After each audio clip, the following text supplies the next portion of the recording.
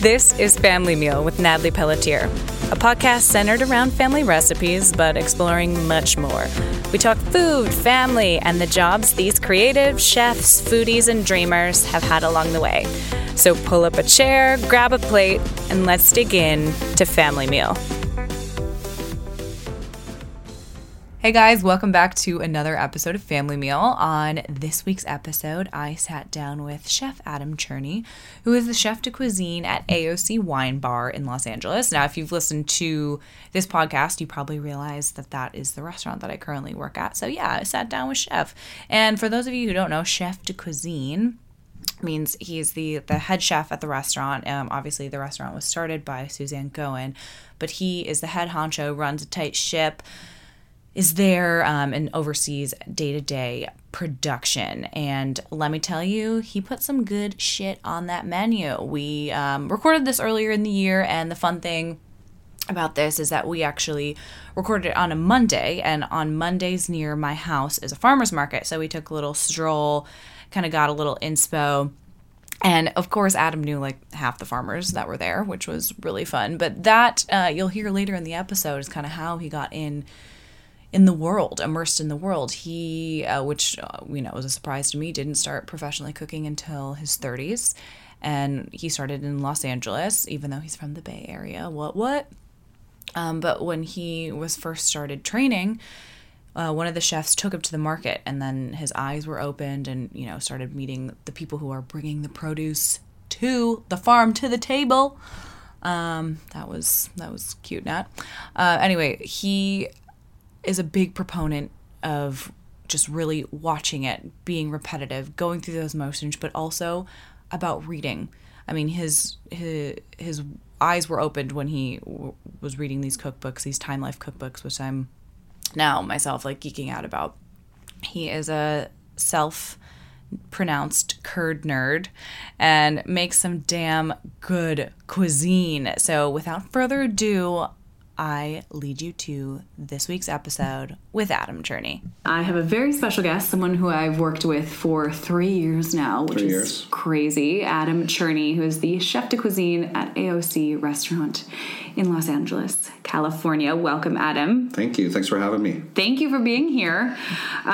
So obviously we've shared a handful of family meals together. More than a handful. Mm-hmm. Yes.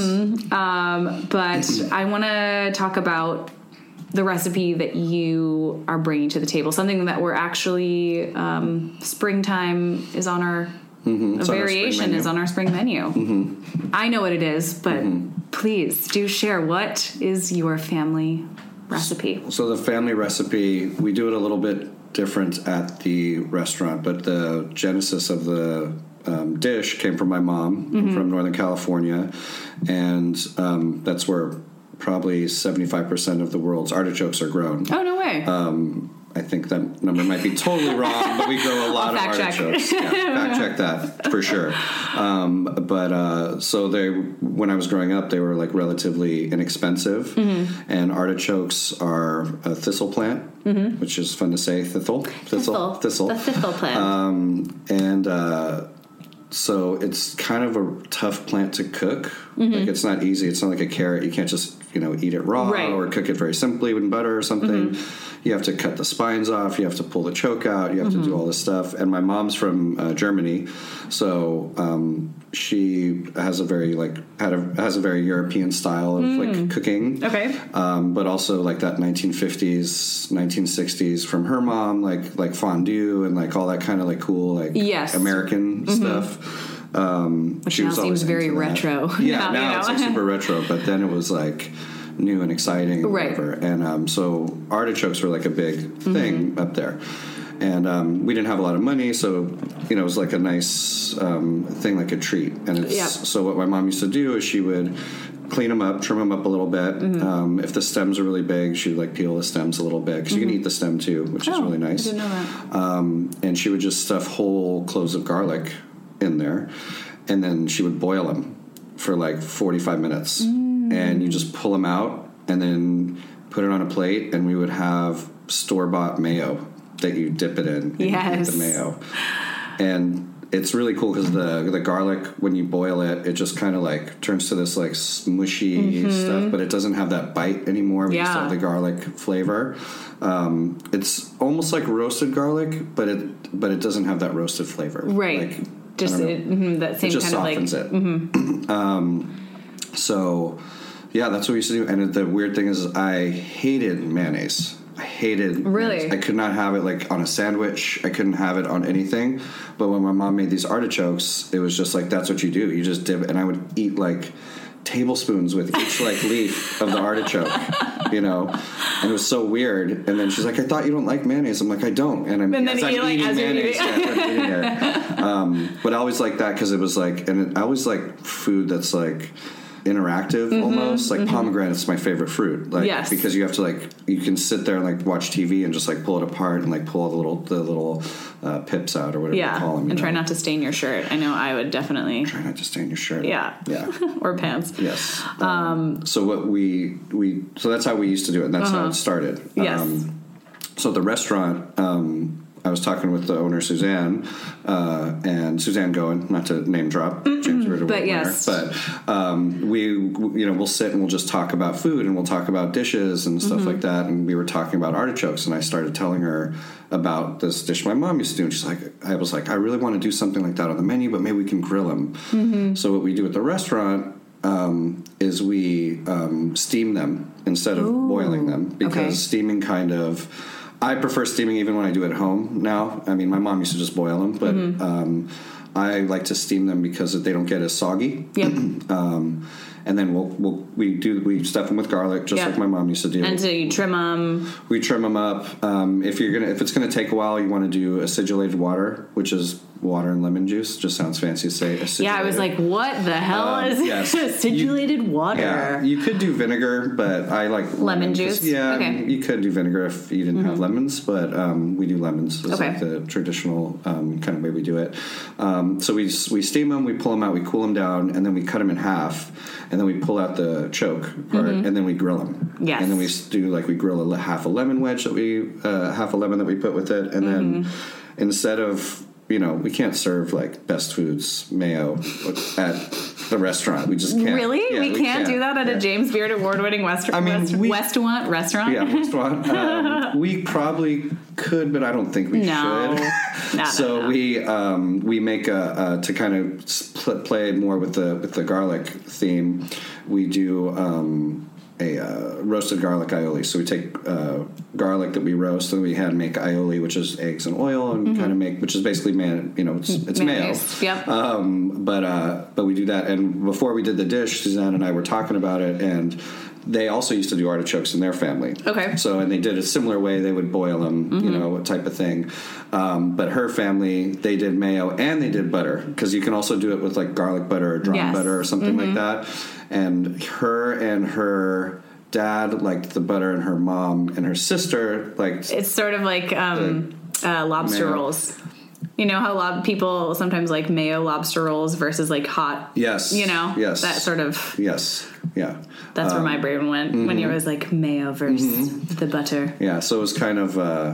It was kind of cool. So we had like a bonding moment, and then we put it on. And we actually had it on the menu 2 years ago, and it sold really, really well. And like I had people that come in and like, where's the artichoke? Right. They're not in season. They're not in season. But I would have our regulars come back, and like they would order it every time. Every time. Like 2 of them, 3 of them, and I would just be like, oh, this is great. But we don't want to do the same things every year. But we liked it so much. I just wanted to bring it back, because it's something like you go to the market and like.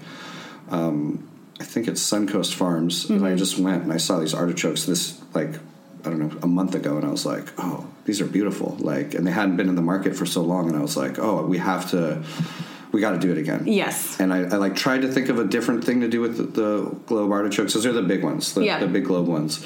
And I just couldn't think of something that was better than that for me, We've done other things. We've done like where we boil them in a court bouillon and then fry them up and do them with, different sauces and stuff like that. So, I really like that. And then another thing with the dish, which I totally forgot, we do like a oregano, mint, garlic, lemon sauce. So we just take parsley, oregano, mint, lemon zest, garlic, and you just chop it all up and then douse it with olive oil, and you kind of drizzle that on top of the artichoke.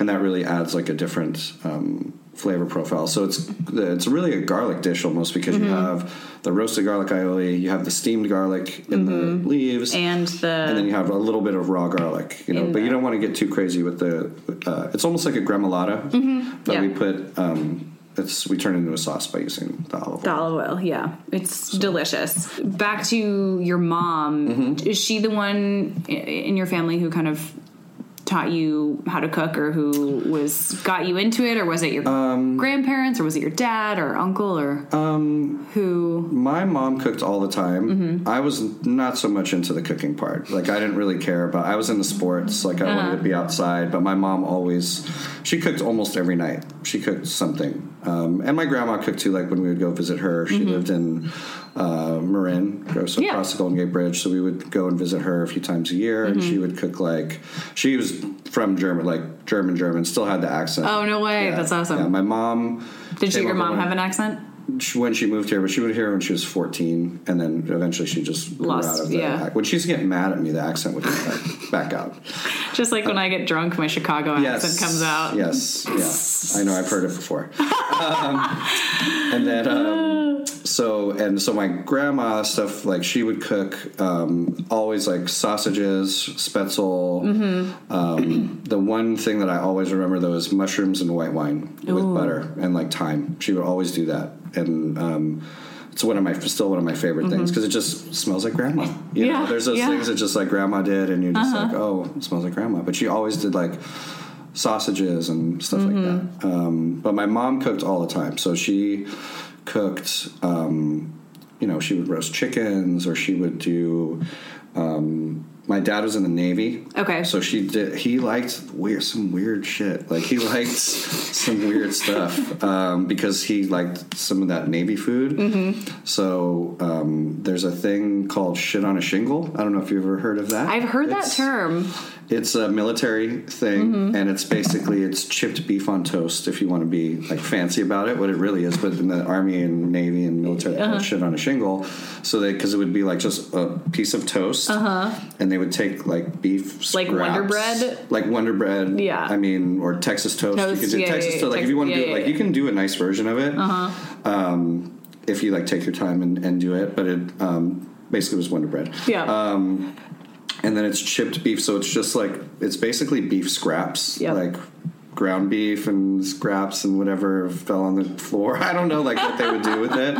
And then you just cook the shit out of it with like cream gravy, and you pour it over the toast. And it's like, if it's spiced properly and you use like good beef, it can be really good. But my mom used to make like that. My dad loved that, or like beef stroganoff, or liver and onions. Like, my dad loved liver and onions, which I love liver and onions too, but like that was like his go-to, like liver and onions. He would eat that every day if he could. I know, my friends always thought it was weird when my mom made me lunch a lot of the time, and I loved liverwurst with mustard.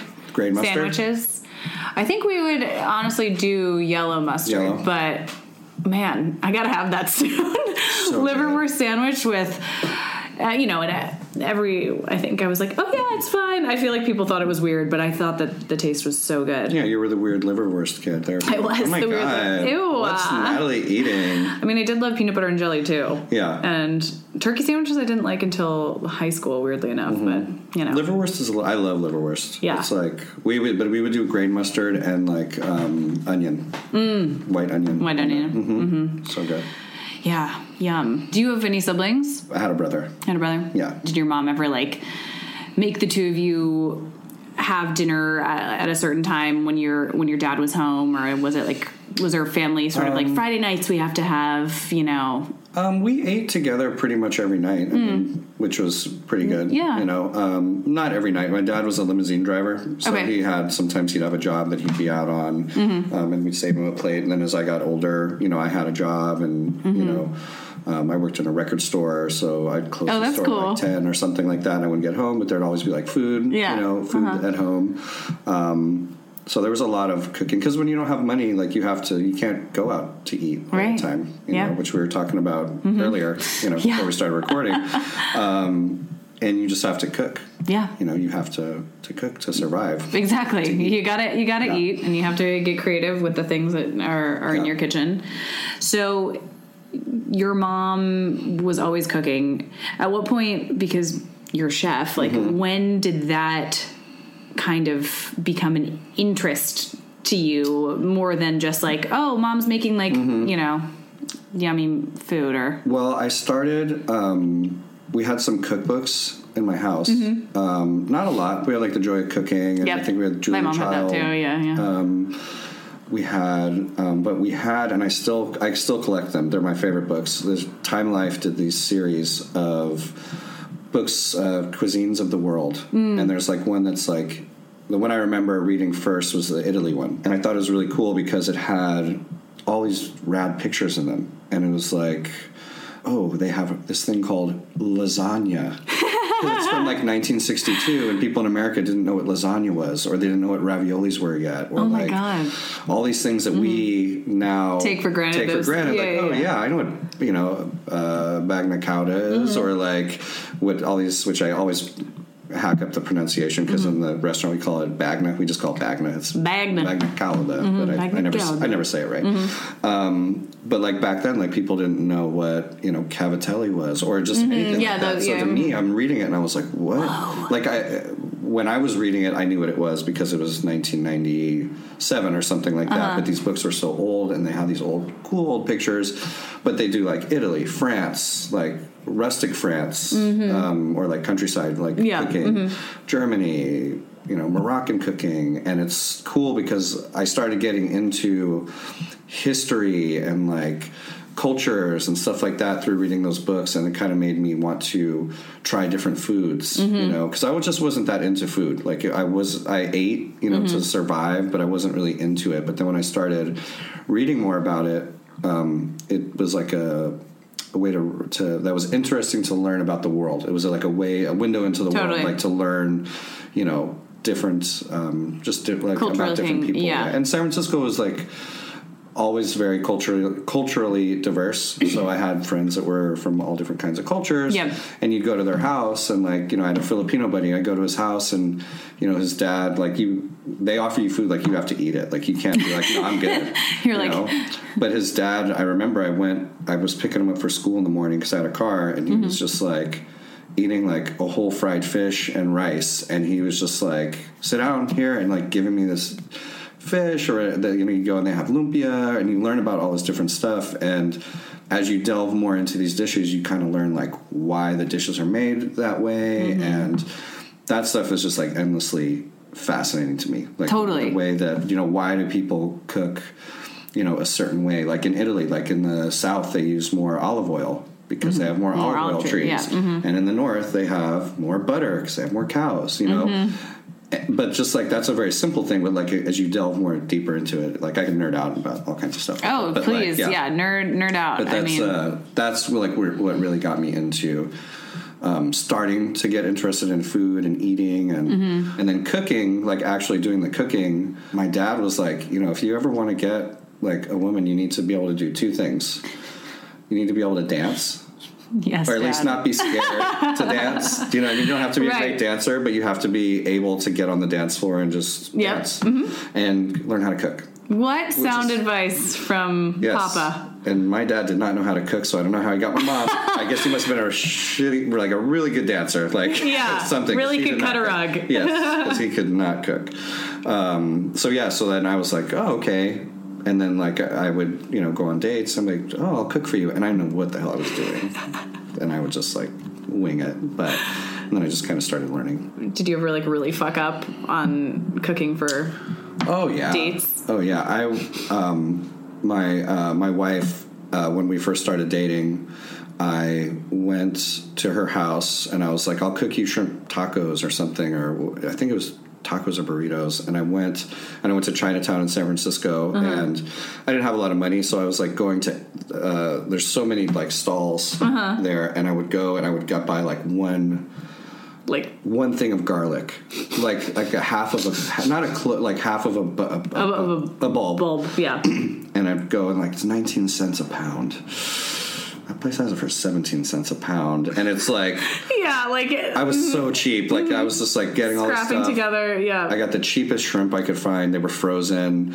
And, I cooked them to death. Like, because I didn't realize that you're just supposed to barely cook them. Yeah. They like shriveled up into like little nuggets of nothing, and I put too much lime, and it was like, it was a horror show. It was a horror show. Yeah, but we ate it, and it was fine. We had some Pacificos with it. And, and we watched the movie, and it was great. Yeah, and all was good. Yeah.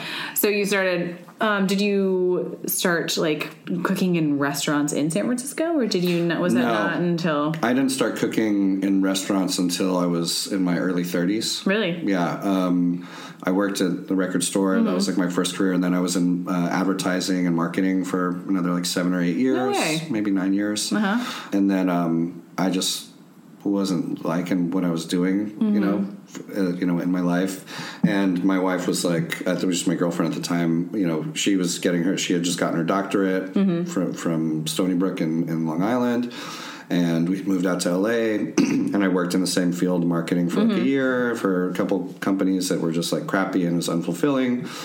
And she was like, well, when are you going to like do what you want to do? Like you're not having fun. Like I can make money, but I'm not like that money motivated. So money does not like motivate me at all. No, I shouldn't say at all, but it's like, that's not why I do stuff. But I had a friend who was talking to me and it was like doing sales. He was like, how unfulfilling it is, because like you do it and you sell a thing and you got some money, but like nothing was created, like nothing was brought into the world. You're not leaving a mark in any way.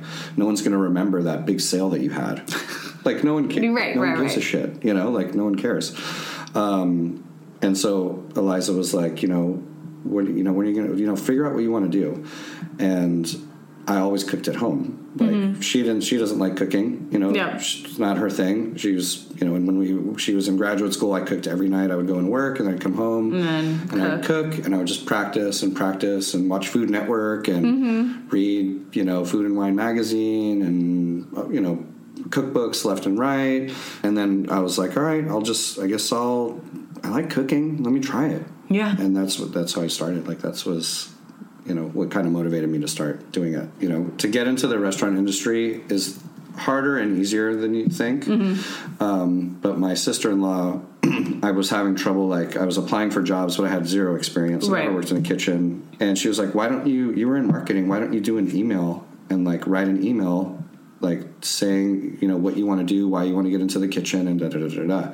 So I had that and I started emailing it out to all these people, like everywhere I could. And one person got back to me, Neil Fraser, who owns Redbird downtown. And I talked to him, and I didn't realize how big time of a chef he was. But he talked to me, and he was like, but his restaurant was moving at the time. And, because I was like, I'll just come work for free. I just want to come in the kitchen. I want to see what it's like. I want to see if I like it and blah, blah, blah. So it was like 2 weeks. I couldn't find anything. And it was like 10 at night, and I was like drinking a beer. And I was maybe a little tipsy, but I was like, God damn it, you know what? I'm just going to fucking email this guy. And if he doesn't respond back, he's going to miss out. I don't care, blah, blah, blah, blah. And I sent the email and went to sleep. Next morning, I wake up, my answering machine's blinking. And it's like a 5-minute long voicemail from Sandy, who's the owner at Pache Restaurant. Like, super nice. He's like, oh, dude, I totally get it. You want to come in, give me a call. Here's what my kitchen's like. He gave me like a literally 5-minute long voicemail. And I was like I hung up and pumped my fist. I was like, oh my God. Yeah. I was like, out of all the places, that's where I wanted to work. And look at the response you got. And I emailed him last. Like, I was, like, pissed. I was just like, fuck it. Stop being a little bitch. Just fucking email. And so then I called him, and we talked for 20 minutes on the phone. Like, he told me all about the stuff, and he also used to live in San Francisco. He went to culinary school there, so we started talking. And he was like, yeah, just come up, and we'll go to the farmer's market. Well, actually, the first day, I was like, I didn't know what to bring. So he told me to go to this store Surface, and I went, and I bought a knife, and I bought a bag, and I bought, like, a jacket. And like first day of school. Yes, total first day of school. And I went to, there's a bagel shop by there. by where we lived, and I went, and I'm talking to the lady, like, I'm going to go work in a restaurant today, and and I'm 32 years old, like I'm an adult, like, it's just like, right. And then he calls me, and he's like, oh, I got to cancel today, I can't have you come by, I have my kid. I was like, oh, man.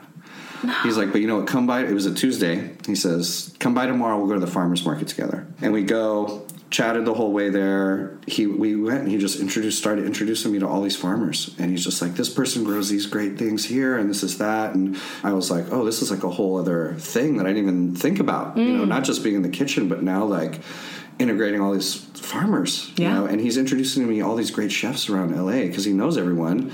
And I was like starstruck. And then we go back to the kitchen. Lo and behold, everyone in their kitchen is non-native English speakers. None of them speak English. One guy spoke English okay, and the rest of them were like, no. And I didn't know what to do, and he was like, we're unloading the market, and we unloaded it, and I just saw the guy, like, he was taking the tops off of beets, so I just walked over next to him, and I just started taking the tops off the beets. And then, so that day I didn't really work in the kitchen, and I was like, can I come back tomorrow? And he's like, yeah, come back tomorrow. So the next day I had like all my full chef stuff on, and he introduced me to this guy, Juan Carlos, who's the head of prep. And he's like, all right, you're going to work with Juan Carlos. And Juan Carlos was the one who, his English was like okay, but not great. You know, it was hard. So I had to learn everything just from watching his hands and watching what he did. Wow. And he would just have me do, you know, started out just like peeling garlic or peeling shallots or whatever. But I just kept coming in every day, and I was like, can I come back tomorrow? And for free for like a month and a half, like 6 weeks. Because we were already poor, and Eliza was like, well, we're not going to get any poorer, so just go do this. Do it. You know? And then I kept coming in, and then one day Sandy was just like, all right, I'm going to pay you now. And then he just started paying me like $10 an hour. And then every like few months he would just give me a raise. You know, it was really rad. Like, it was super cool, and he was a great mentor. But Juan Carlos ended up being like my first like real kitchen mentor. Like the things that he taught me of just like, you know, tasting. So a year goes by, and I was pretty good at all this stuff now. Like after a year, because I would also like leave, and I would go to the Coffee Bean and Tea Leaf and get a large coffee, and I would read for like 45 minutes. Then I'd go to Trader Joe's, buy food, and cook dinner. So like my whole first like 2-3 years of cooking was just like all day, all the time, reading about it, doing it for a profession, going home and doing it. I can't believe that that's how you learned how to cook, was just through your days of prep and through reading and then doing it. Did you ever get like proper, you know, not that that's not proper, but like, did you ever go to cooking, any sort of culinary? I would have loved to go to culinary school, like go to the CIA and like, or something like that in New Hyde Park. So it's just been through reading and doing and talking to other chefs. And like, really, I know people hate on Food Network, but in Food Network, like I watched like Alton Brown and like would learn technique from him. Like the science behind that stuff is amazing, you know. Or travel shows, you know, where they go and eat all over the world. You know, Andrew Zimmern, like his stuff's, his shows, people hate on him too. Like, oh, he just eats fucking cow eyeballs or whatever. And like, yeah, he does that, but he also like goes to Madrid where they roast whole suckling pigs and talks about the culture. It goes back to like what I used to read is like, you know, you can learn from anything, you know, cooking wise, you know, what to do, what not to do, stuff like that. Did you move somewhere else? Did you go to Luke? Were you at A.O.C? What was your sort of trajectory to land you where you are now? Well, I was at Pache, and then they started letting me work at night, and so I got to work the dessert station. And the chef, the head guy who ran night, was not a big fan of mine. You know, we're friends, but he just yelled at me all the time. All the time. And I just got to the point where I knew how to make everything in the restaurant. I knew how to make all the dishes, you know, from desserts to the pasta to... I just felt like I needed the next the next thing, you know. And going back to the farmer's market, you make friends with people at the market. And I started, meeting people, and I met the chef. I met Javier, who's the chef, was the chef at Luke at the time. I met Dennis, who was the chef at Tavern. I met Lauren, who was the chef at A.O.C. And then, so A.O.C. used to be at a different location, and they were moving to this new location. And she was just like, hey, if you know any cooks, like, let me know. And I was like, maybe. And then I was like, the next week I was like, you know what? Let me come see what's up. I might be looking. She was like, really? Come on in. It was like a week before the opening night. So my stage night was the first opening night. Not friends and family, but like the actual opening night. But I got to learn a different type of cooking, like real line cooking. Line cooking is it's like a craft. It's like being a carpenter almost, because you have to be able to make the same movements over and over and over and over and do it well, and like have the dish come out the same way every time. Yeah. Once you get it, it's like it's to see like a line working together and pumping out food that's like tastes good, looks good, is coming out on time. It's beautiful to watch, or to be a part of it's even better. Like to be on the line, you're just like, I don't know. It's a machine that just, then translates to everyone else's experience. I mean, just like, and all the noises are, going off, but it's like you guys are in rhythm and just working as a... Yeah. Or like calling out their calls. And yes. Like, fire two fried chef. It's just you get in that rhythm. Collie pop. Like, whatever, exactly. Getting in there. So it's a lot of, that part's definitely like a lot of fun, It's cool to have, and why I love food so much is it is just such a medium that you really get to share in such a sensory way with people, Yeah. And since you've been teaching them and they're growing and, we're just all a big family now. Yeah. I mean, that's, because we all spend so much time with each other, even back in front of the house. Like I feel like at A.O.C. anyway, we have like a great, camaraderie with each other, and we hang out sometimes, the front and the back of the house, we all get along, we tell jokes with each other, we support each other, which is really big, which I haven't worked in a lot of restaurants, but I've heard horror stories of that is not normal. That's not really the case. Yeah. As you'll know from here, if you've listened to other episodes, my family recipe, which isn't even like a family recipe, it's just one of my favorite things to make, is chocolate chip cookies. So I give all the guests on the show chocolate chip cookies that they can eat now. Eat. Oh my God. I'm going to. Okay. Yeah. I like the Malden salt. Yes. The Malden salt.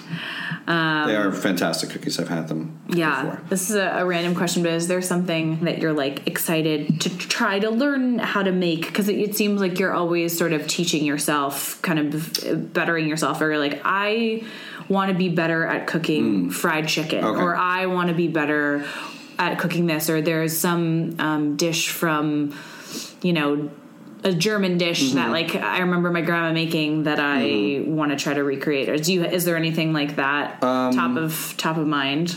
I just recently, we had a new cook, and he used to make cultured butter at his old place. So he taught me how to make cultured butter. It's really easy. Nice. It turned out good, but we need to tweak it, and we're gonna play around with it. But then you have the butter. Like we make our own creme fraiche, so you'd use the creme fraiche to make the butter. But then when you make the butter, all the buttermilk comes out, and you can use that buttermilk to make your next batch of creme fraiche. So it's like this cycle, type of thing, which I think is kind of cool.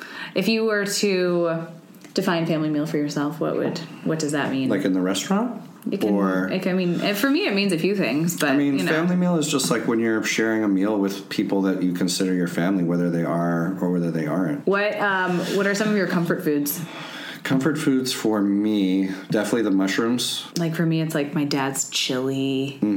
My dad improved my grandpa's recipe, and my grandpa had a restaurant, and so this chili has just literally been in my life forever.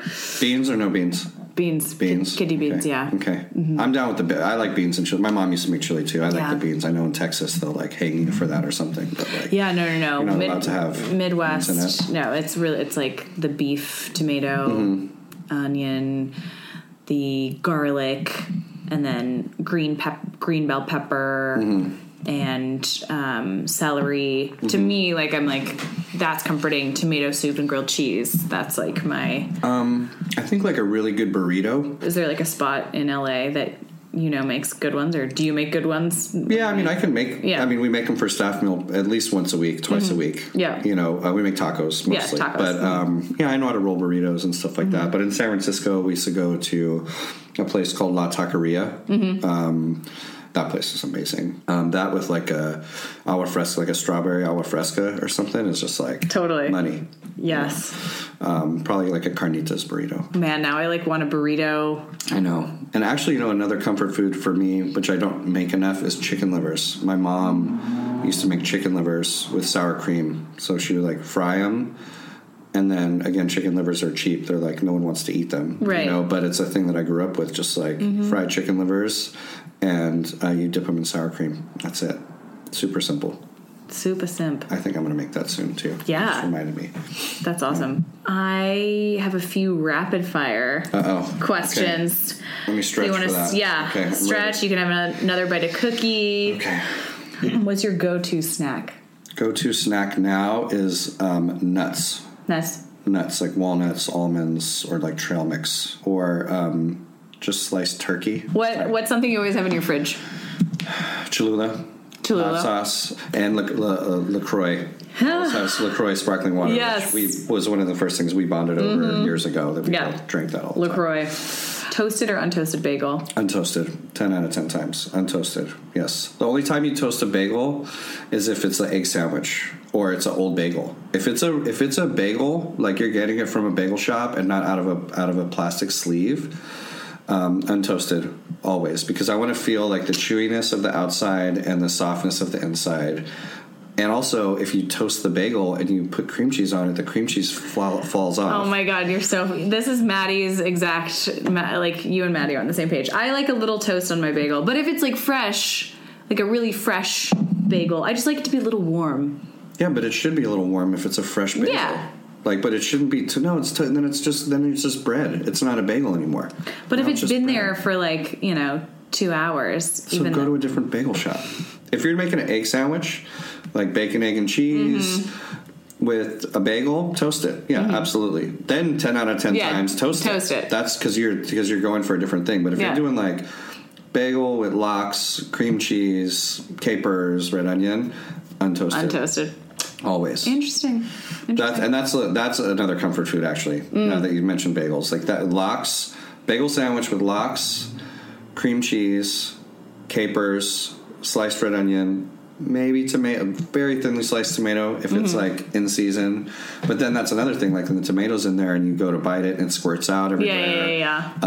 No cucumber, no sprouts, no weird California crap on there, like Jewish deli. Like, do you have a go-to place in LA to get that? Like, I know it sounds crappy, but I lived in New York and the fucking bagels are better there. Oh, that's not even that is a known fact. The bagels are better in New York. I think my favorite bagel that I've had has been from Bagel Broker. Bagel Broker's good, yeah. But I also think that I haven't had their like lock situation. I just go and I'll get like bagel and cream cheese. That's good. But I don't know if there's I didn't know if you knew of a place that I haven't tried where there's like good locks that are like in Wexler's. Oh, Wexler's. Yeah. Yeah, sorry, Wexler's. Wexler's is fantastic. Yep. That place is like the sturgeon. They do like a one with sturgeon and just lemon juice. And so good. So good. Yeah. Yes. Chocolate or vanilla? Ice cream or just in general? God, that's a tough one. Probably chocolate. Mm-hmm. Yeah, chocolate's chocolate. Where are you dying to eat next? APL. Yeah. That's where we're going next week. I want to go there. Out here, I also want to go to Bavel, which is... Have you been there? Oh, yeah, it's delicious. Yeah, I want to go there. Hoffa. I want to check that place out. Yeah. Mm-hmm. If you're having a dinner party, what are you putting on your menu? I would probably do some kind of cheese board. Like I would, love it. Because I've been, took over the cheese program at A.O.C. from Hamilton like 3 months ago, and I've really gotten into it, like becoming a curd nerd. Yeah, like learning about where the cheeses come from and the stories behind them. So I'd probably do like a really nice curated cheese board to start with, and maybe some charcuterie too. And I would start probably with, I would use those cherries. I would probably make like a cherry salad with I don't know, maybe some almonds would probably go well with that, like some sherry vinegar or something. I would probably bought some like green garlic and like maybe done like, since it's a little chilly, like maybe a pasta dish with like maybe like a springy type of thing, like maybe some Swiss. They had some really nice Swiss chard that I saw over there, green garlic.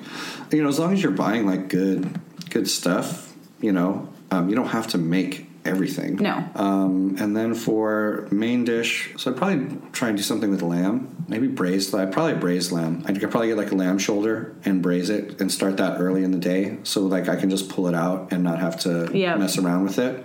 I would probably do in like white wine and maybe like with like blood oranges or something like that, so it'd be like a little fragrant. Maybe a side dish of like some potatoes, like just maybe even mashed potatoes. Yum. That, and then I would just do some fruit for dessert. Who the fuck wants to make dessert after doing all that? Right. I mean, fruit is always my favorite dessert. I'd send you over some cookie dough that you could pop in the oven. There you go. Yeah, you could be one of the guests, and you could just bring the cookies with you. Have someone else bring. Yes, yeah, that's actually a good tip. Actually, is you have people bring some cookies, or like stuff to they can bring berries and like whipped cream or whatever. Yeah, or whatever. Wow, dinner party at Adam's.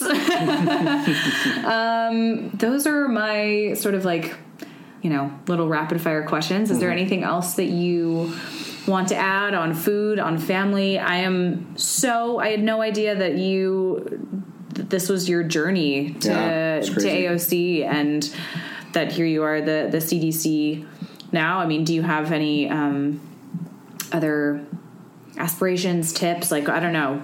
The floor is yours.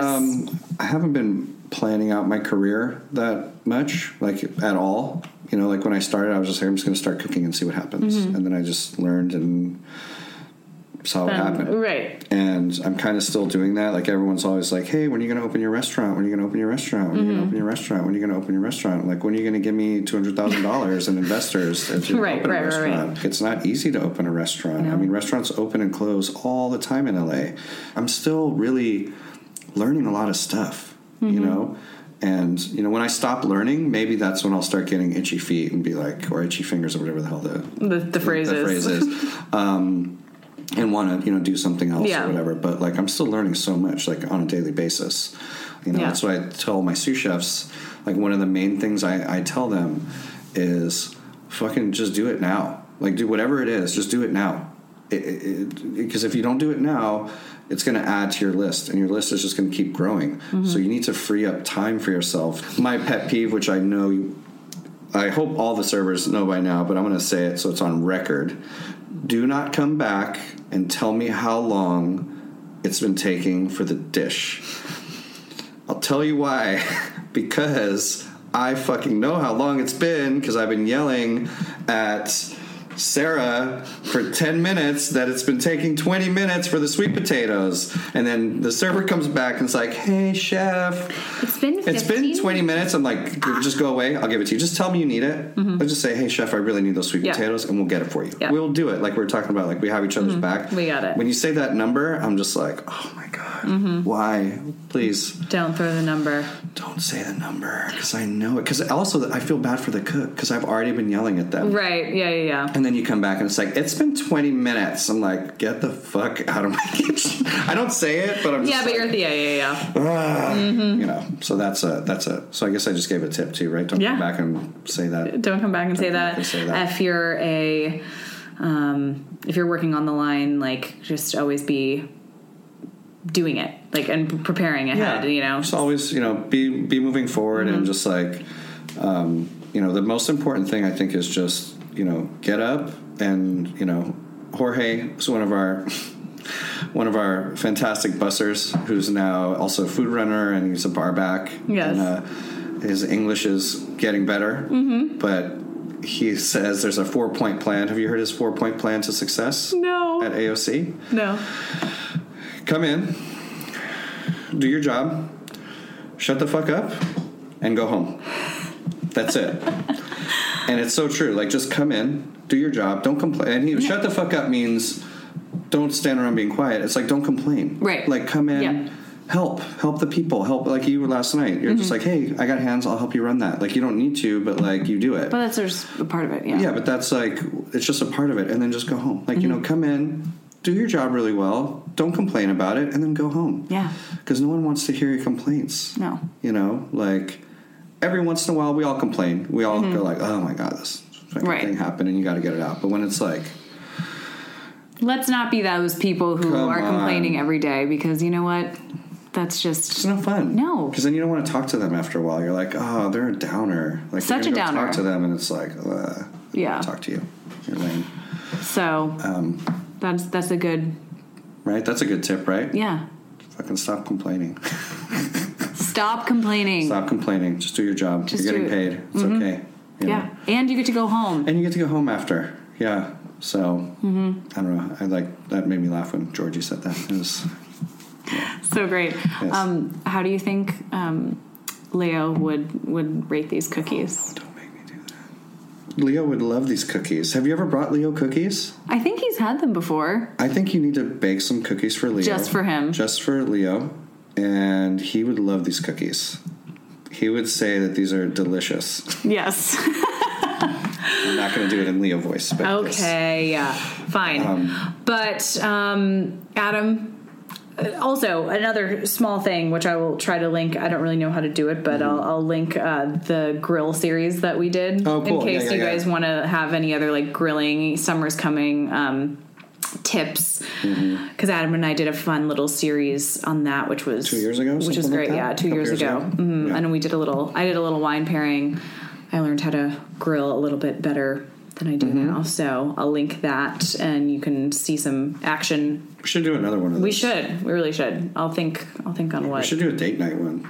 Yes. Like how to cook for a date night type of thing, maybe. Yeah. I think that sounds like a great idea. Cool.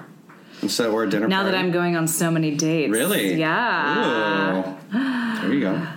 That's your other podcast? Yeah. Nat Goes on Dates. Nat Goes on Dates. Got some good stories. But thank you so much for coming. No, thank you. This and was fun. So fun. Enjoy the cookies, yes. Obviously. I'm going to give one to Jackson, maybe, if it makes it there. And I'll see you tomorrow at work. See you tomorrow at work. Yes. Okay. All right, guys. Thank you so much for listening. And attached will be the recipe for how to make artichokes. All right. Bye. Thank you guys for tuning in to this week's episode of Family Meal. There was a quick fact check that I will bring up. Adam said that 75% of the world's artichokes come from California. Quick Google search said this verbatim. Virtually 100% of all artichokes grown commercially in the U.S. are grown in California. Artichoke production occurs year-round, but nearly one-third of the crop is harvested between March and May. The other smaller peak that generally happens is in October. So yeah, we can get our choke on, even though it is November, quickly approaching December. Man, those holidays are going to come on. I'm really excited, though, because I'm going to bring a special episode of Family Meal when I'm home with my family, and we will do a little roundtable discussion, which has never happened on the pod.